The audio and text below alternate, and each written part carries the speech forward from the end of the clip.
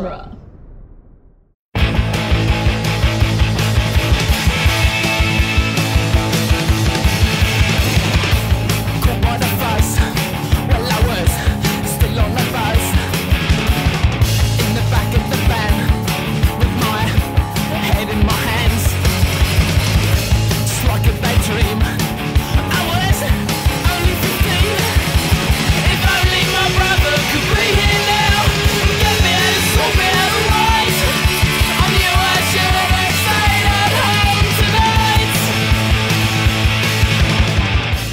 Welcome back to the Cornetto Minute, the daily podcast where we investigate the gunfights, car chases, and proper action of Hot Fuzz, 1 minute at a time. I'm Scott Corelli. I'm Nick Jimenez.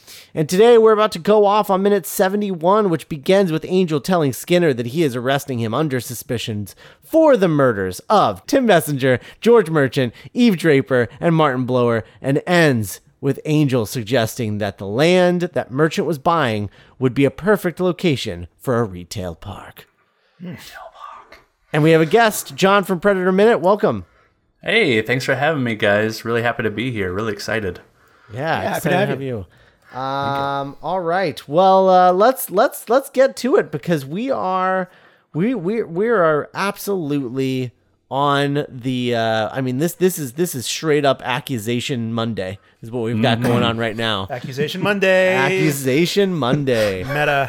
This is all that's all that's happening. Pretty much all this week is one 4 minute long accusation. You know, I recently rewatched a comfort food favorite of mine, Kenneth Branagh's Murder on the Orient Express. Oh, yeah, and I just dig it, and and this is such an Agatha Christie moment for me, and for Nicholas. I can't help but imagine a young Nicholas Angel reading like Agatha Christie books. But it's straight up like parlor room walking around. I'm glad that you asked, and it's I know the movie and Simon Pegg really like delight in it in a way that's really fun for me. Even though this is just a chunk of exposition. This part is very Agatha Christie-ish, but then like later in the week we'll get into a few more Columbo-ish bits. Yeah, that's very true. Actually, I don't really.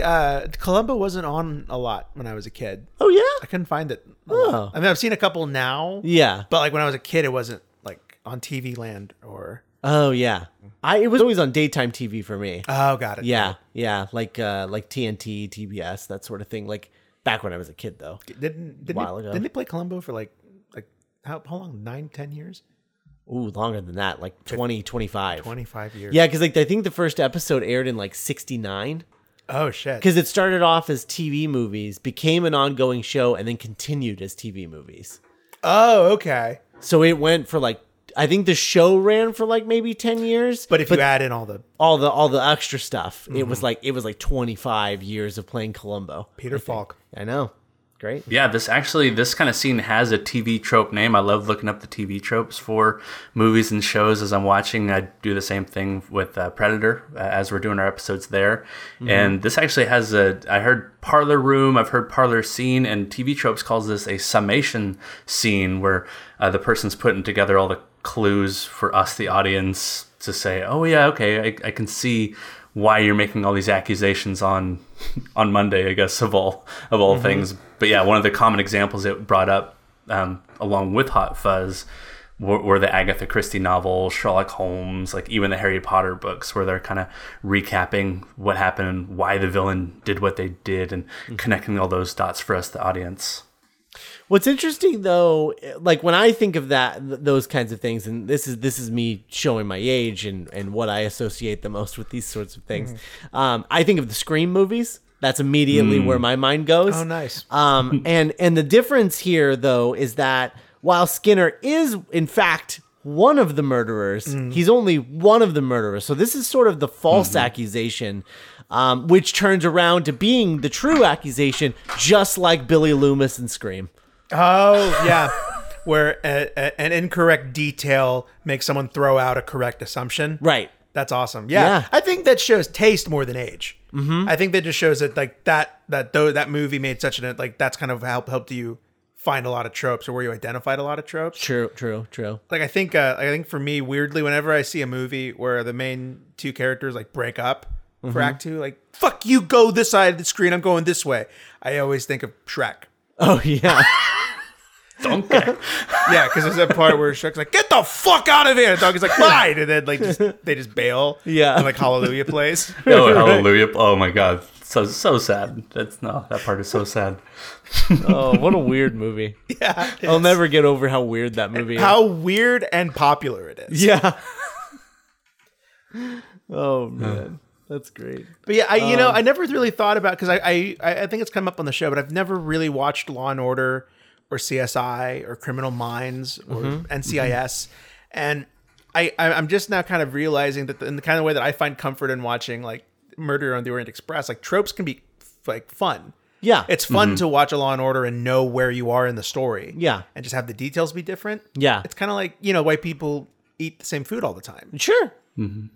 Yeah, I think tropes have a bad rap of like, when people think you're calling out tropes, it's easy to be like, oh, they're being dismissive, but it's Right. also like kind of, they can be celebratory too. Right. Absolutely. I like the comfort food comparison is perfect. There's not a Netflix show, but there's a show on Netflix.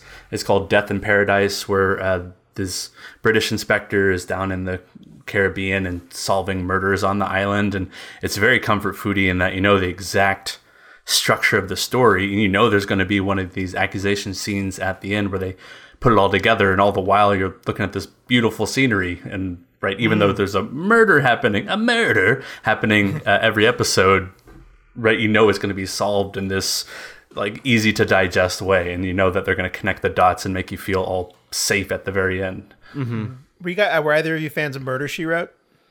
That one I watched. No. I watched a bunch when I was a kid. I think they played on the same channel as Columbo, Hallmark or PAX or USA or one of those. Yeah. Oh, you know what? I bet it was USA. USA had a lot of like daytime stuff like that. Yeah. I think they might even have like Murder She Wrote. Murder She Wrote in Columbo was the USA like daytime stuff when I was a kid. Because there was a time before like Monk. Yeah. Where they didn't have a lot of their own shows. I would say they almost didn't have any, I don't think. I think they just showed movies. I think that was used to be USA's thing. Yeah, we show movies. Yeah, they showed old TV shows during the day and then movies at night, I think. If I'm not mistaken. Such a different world. Yeah, it was. It really was. You used to turn on the TV and not know what you were going to see. Were you going to compare Murder, She Wrote to what he's describing with like a murder happening in this tropical place all the time? And then also how like people can talk about that show with such like, oh, Murder, She Wrote. I'm like, the first word is murder. Yeah, that's true. Yep. But it's able to be But comforting. she wrote it. It was all the story that she wrote. I remember, the thing I remember the most about Murder, She Wrote is two things. One is the virtual reality episode. Yeah. Which is an absolute classic, real banger of a special episode. And then I remember the theme park attraction at Universal Studios. It was an opening day attraction where you, as the audience member, would do Foley work for an episode of Murder, She Wrote. Oh, that's great. So like making glass shatter. That's fun. They would teach you how to do it, and then you would get to do it. Because that was sort of the original conceit of the theme park was like, you're going to Hollywood. You're going to show how the pictures are made. Right. Yeah. The Murder, She Wrote one was like right next to the Alfred Hitchcock one. Okay. Yeah, both opening day. The other thing that I thought was really interesting about the Murder, She Wrote one is that, if I'm not mistaken, the Murder, She Wrote one wasn't only Murder, She Wrote. It was like sort of Universal Florida's version of the tram tour, but it was like a walking tour, and the Murder, She Wrote thing was part of it. And then another part of it was that you visited the set of Swamp Thing, which was a USA original. Boom. So Full that circle. was one of the earliest USA originals. I think it was Swamp Thing, and I want to say it was Swamp Thing and a Harry and the Hendersons Damn. TV series. Those were their two original shows. Made a series of Harry and the Hendersons? Yeah, they did. Did he like come back? I don't think he ever left. I think he was like Alf in this version. Okay. I told you to leave. Bigfoot. I don't need you anymore. Hey, there you go. There's your Predator connection, because Harry was played by Kevin Peter Hall, same guy who played Predator. Oh, There and you Weird go. Science. That was their three. Because that was a show too. Yes, Oh, that was USA's. I watched that one. That was USA's first three original programs. Did Weird Science, the TV show, come up but again, between us on the mic or just Off talking? the mic. Okay. Off the mic, because I found that promo image that looked like an alternate universe Buffy. Yeah. Promo that's why image. he posted it. Yeah. Thing. Yeah. Yeah, Okay. yeah. Cool. But yeah, I just really Nicholas is such a. He's not a vain man at all. He's not. I wouldn't call him proud. So just the little like smugness or delight that he has. Like, I'm glad you asked. And then like he's thought about this for so long. Yeah. Yep. He doesn't switch off, right? We've talked. You talked about that. Right. It's clear. All this research, all this connecting of the dots. He is not switching off. I love the shots of the Sanford Police Department all being equally exasperated with him. Yes. Yeah. I love that Skinner is just sort of disappointed. He's just like Nicholas. shaking his head like, oh, you're making a fool of yourself. I'm going to have to kill you now. You know, the other thing too that I like about this, like you brought up those procedural shows and, you know, like your Law and Orders and your Criminal Minds and that sort of thing. Yeah. And you're right. You're definitely right about the tropey nature of those shows and how like comforting it is, like your bed or like a bath, you know, where it's like, oh, I know what the show is, even if I don't know the particulars yet. Yeah. I know what I'm about to get into, and I think that's 100% accurate. But the thing that this is doing that those shows do not do is this sort of extended sequence of laying out what happened. Right? Yeah. Because the things that those shows do is it puts the clues together through act breaks. It's like each act break, every time it goes to commercial, they figured out something else. Got it. You know? Yeah. And then you get the final thing in the last act, and then they arrest them, and then that's the end of the show. So it is much more Agatha Christie in that sense.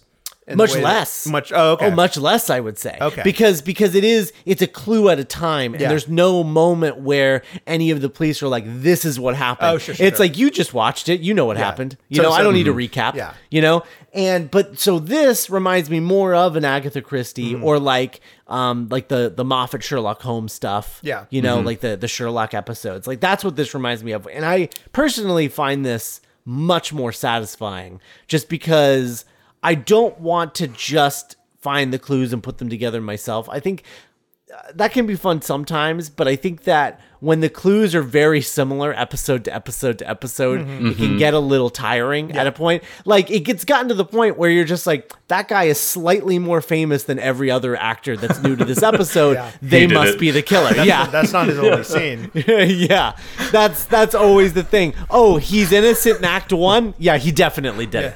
Don't mind me. You know, it's like you can meta game those episodes where you can't so much do that in like Sherlock or Agatha Christie. You know, and I appreciate that more. I appreciate having the pieces sort of laid out so that you can come to the conclusion with them. I think that's fun. It's like a reward. Yeah. You see how everything mattered before. Right. Of like, oh, he did leave the party early. Right. You know, and then like you said, yeah, really interesting, like backwards, forwards, like flashback stuff as he's like describing everything. Yeah, the effect is interesting. It's like playing in reverse with like a flickering projector effect on it. I wonder if it's like a visual reference of anything.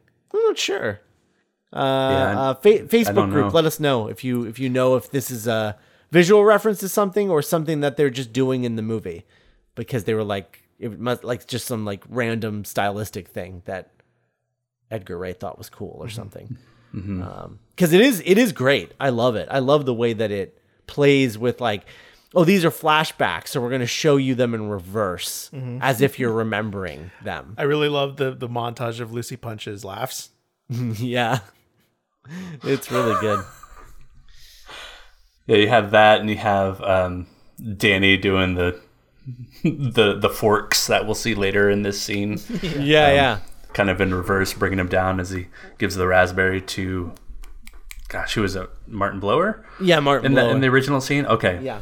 Really, really great way of reminding the audience. just about to say, yeah, that Danny did that, and that Nicholas is learning that from Danny. Yeah. And subconsciously, it's such a subconscious setup of like, you remember this? It's gonna be a callback, and like, because it's such a small thing, you might forget it. Right. It kind of turns it into a rule of threes. A little bit. Yeah. Like a 2.5 rule of 2.5. Rule of 2.5. 2.5 men. Yeah. It's pretty great. I love the way that this sort of sequence plays out. I think it's really interesting. And yeah, that flickering effect is really cool. And I don't know what the purpose of that is, but I love it. I'm sure part of the flickering effect is to tell us, oh, this is a flashback. It's not like something someone's conjuring up or thinking about the future, thinking of projection. Something. Right. This is, oh, yeah, there you go. It's like, yeah, it's almost like someone's projecting it. Exactly. Like if someone else is watching this through like a movie theater or like I don't know, one of those old real projectors. Man, Timothy Dalton would make a good serial killer in something. Oh yeah, like a murderer. Yeah, he'd be so obvious. Oh, is that what a serial killer is? The obvious serial killer. Serial killer or murderer. Okay. A murderer. All serial killers are murderers, but not all murderers are serial killers. Important distinction.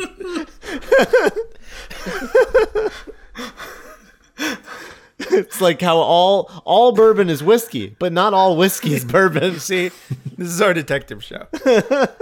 That's right. That's a syllogism. There you go. Aristotle. Look at you guys. Perfect. I like the little bit when he's just pacing back and forth. You see behind him through the door they all came into the office. You see the twins, the Butcher twins, are out there just watching the whole thing. And they're not referenced for a couple more minutes. But they're just back there, hanging back there, watching basically over his shoulder when you see him moving back and forth. Mm-hmm. I like to think that they're ready to just like throw down if Skinner gives the word. Mm-hmm. Are they called? Is their last name Butcher? Probably. I don't remember. No, I don't remember if they were. No, it wouldn't be because they didn't die, so they would have a different last name. Right. It's not their job to be butchering, but yeah, they have all the cutlery. I know. Mm-hmm. They are butchers, but they don't die, so their last name would not be Butcher. Right. It would be something else. But is there a single death in the movie to come going forward? Ooh, I don't think there are. I think they're all done. Yeah. Yeah. So much violence, but no death. Yeah, right. Yeah. I think you might be right about that. I think that's it. I think we see all the deaths not reenacted, but replayed here in the next minute. We're reminded. Yeah. Wow. Okay. I mean, not counting all the, maybe some of the things that we see later on, like when he's there's a lot more dead bodies. Yeah, just a lot bodies. More dead bodies, but yeah, no on-screen deaths. I don't think. So what was the name of the woman who owned the Leslie Tiller? Leslie Tiller was the final death. Yeah. I think she was the final death of the movie. Wow. So nowhere near the body count of Predator. John. No, yeah, not Predator's nearing triple digits and by minute 30. So well, sure, yeah. There's so many people at that camp. Although I think if you just leave the crew and the Predator as deaths, I think it's about even.